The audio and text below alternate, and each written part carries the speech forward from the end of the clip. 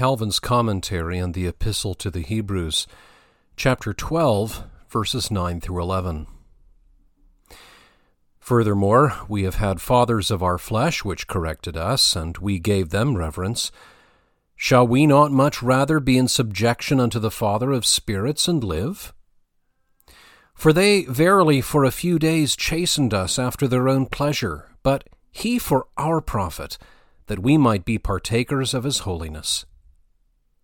Now no chastening for the present seemeth to be joyous, but grievous. Nevertheless afterward it yieldeth the peaceable fruit of righteousness unto them which are exercised thereby. 9. Furthermore we have had fathers of our flesh, etc. This comparison has several parts. The first is, if we have showed so much reverence to the fathers, from whom we have descended according to the flesh, as to submit to their discipline, much more honor is due to God, who is our spiritual Father. Another is that the discipline which fathers use as to their children is only useful for the present life, but that God looks farther, having in view to prepare us for an eternal life. And the third is that men chastise their children as it seems good to them, but that God regulates his discipline in the best manner and with perfect wisdom, so that there is nothing in it but what is duly ordered. He then, in the first place, makes this difference between God and men, that they are the fathers of the flesh, but he of the Spirit. And on this difference he enlarges by comparing the flesh with the Spirit. But it may be asked, is not God the Father also of our flesh?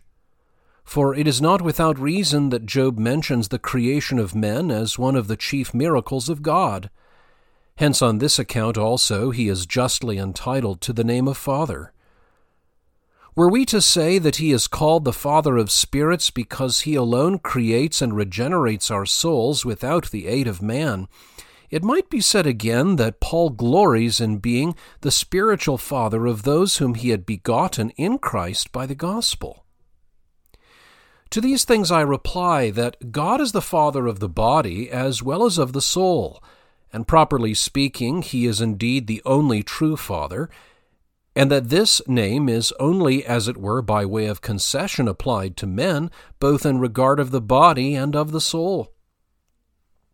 As, however, in creating souls, he does use the instrumentality of men, and as he renews them in a wonderful manner by the power of his Spirit, he is peculiarly called, by way of eminence, the Father of spirits. When he says, and we gave them reverence, he refers to a feeling implanted in us by nature, so that we honor parents even when they treat us harshly. By saying in subjection to the Father of spirits, he intimates that it is but just to concede to God the authority he has over us by the right of a father. By saying, and live, he points out the cause, or the end, for the conjunction and is to be rendered that we may live. Now, we are reminded by this word live that there is nothing more ruinous to us than to refuse to surrender ourselves in obedience to God. 10. For they verily for a few days, etc.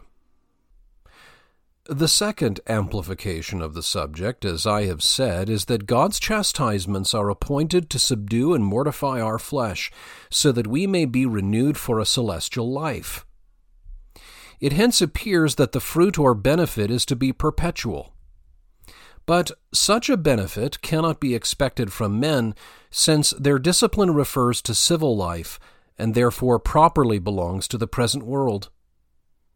It hence follows that these chastisements bring far greater benefit, as the spiritual holiness conferred by God far exceeds the advantages which belong to the body.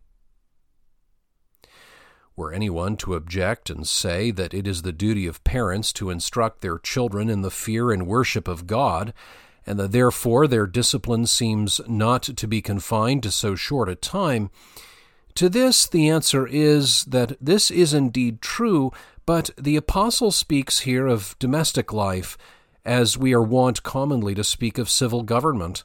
For though it belongs to magistrates to defend religion, yet we say that their office is confined to the limits of this life, for otherwise the civil and earthly government cannot be distinguished from the spiritual kingdom of Christ. Moreover, when God's chastisements are said to be profitable to make men partakers of His holiness, this is not to be so taken as though they made us really holy, but that they are helps to sanctify us, for by them the Lord exercises us in the work of mortifying the flesh. 11. Now, no chastening, etc. This he adds, lest we should measure God's chastisements by our present feelings. For he shows that we are like children who dread the rod and shun it as much as they can, for owing to their age they cannot yet judge how useful it may be to them. The object, then, of this admonition is that chastisements cannot be estimated aright if judged according to what the flesh feels under them, and that therefore we must fix our eyes on the end. We shall thus receive the peaceable fruit of righteousness. And by the fruit of righteousness he means the fear of the Lord and a godly and holy life, of which the cross is the teacher. He calls it peaceable, because in adversities we are alarmed and disquieted, being tempted by impatience, which is always noisy and restless.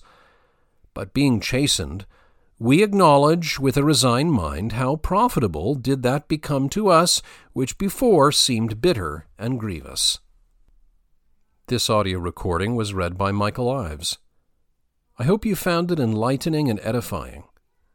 Visit westportexperiment.com for more audio resources, and where I write about parish missions, the care of souls, and all things Reformed.